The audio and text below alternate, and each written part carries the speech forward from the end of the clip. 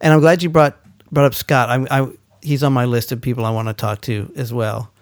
Yeah. You should definitely talk to Scott. He's been doing some really interesting things, like in his career and with his art. Yeah, of course I know him, but I never knew him that well. But seeing just the way he communicates through his art, I feel like I know him kind of just by what he chooses as subject matter and just the skill that he paints and draws with, and then seeing all the curating things he's involved with, and he always seems to be with the absolutely best art in the world. He's like, just happens to be there. So yeah, well, it's his job. Yeah, I mean, that's a pretty cool job to have. It's great. And like, I feel like I'm so spoiled to have in my life, because, you know, there have been times where we've been in a museum together, and sometimes I arrange for that to happen because I don't have to read anything. Right. You know, I just walk through and Scott just he gives me the tour. Mm-hmm.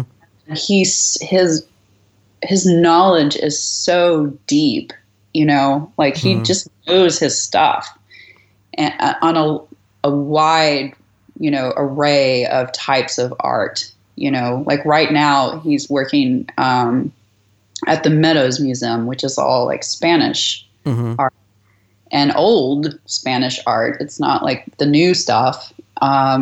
And that's was never something I really had a lot of interest in, because it's very heavy religious themes, and it never appealed to me. And like when I went with him and he was talking to me about it, I was just, oh my God, it is so fascinating. Like it really, all the symbolism that's in there, and just like the convoluted social structures, and right.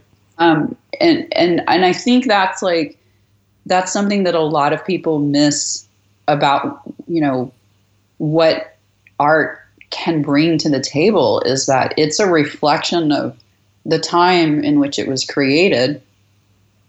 And it's people talking about gravitational waves in 2017, or maybe it's people talking about the plague, or like whatever thing that they lived through and experienced on a firsthand basis. Like you can learn about it in this very intimate way if you like are open to it. And I think a lot of people just shut down. I think our culture doesn't value art. It doesn't teach art. It doesn't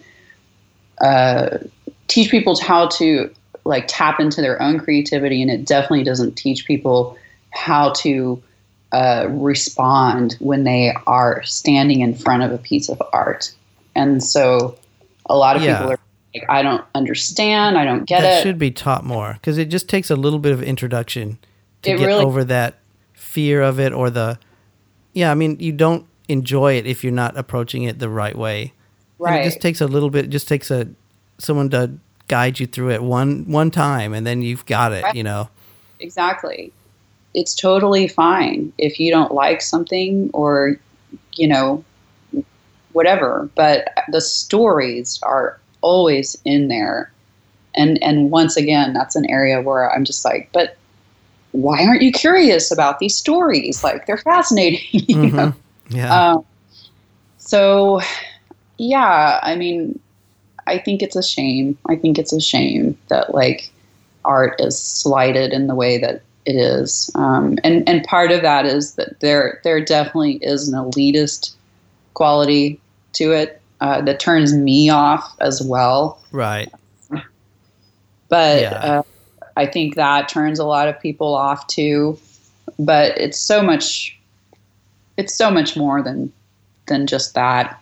And I would love it, like in my ideal world, if everybody did their own little creative thing, whatever that is, if it's like making jewelry or, you know, painting ceramics or whatever. It doesn't have to be like this deep conceptual stuff, but it also can be.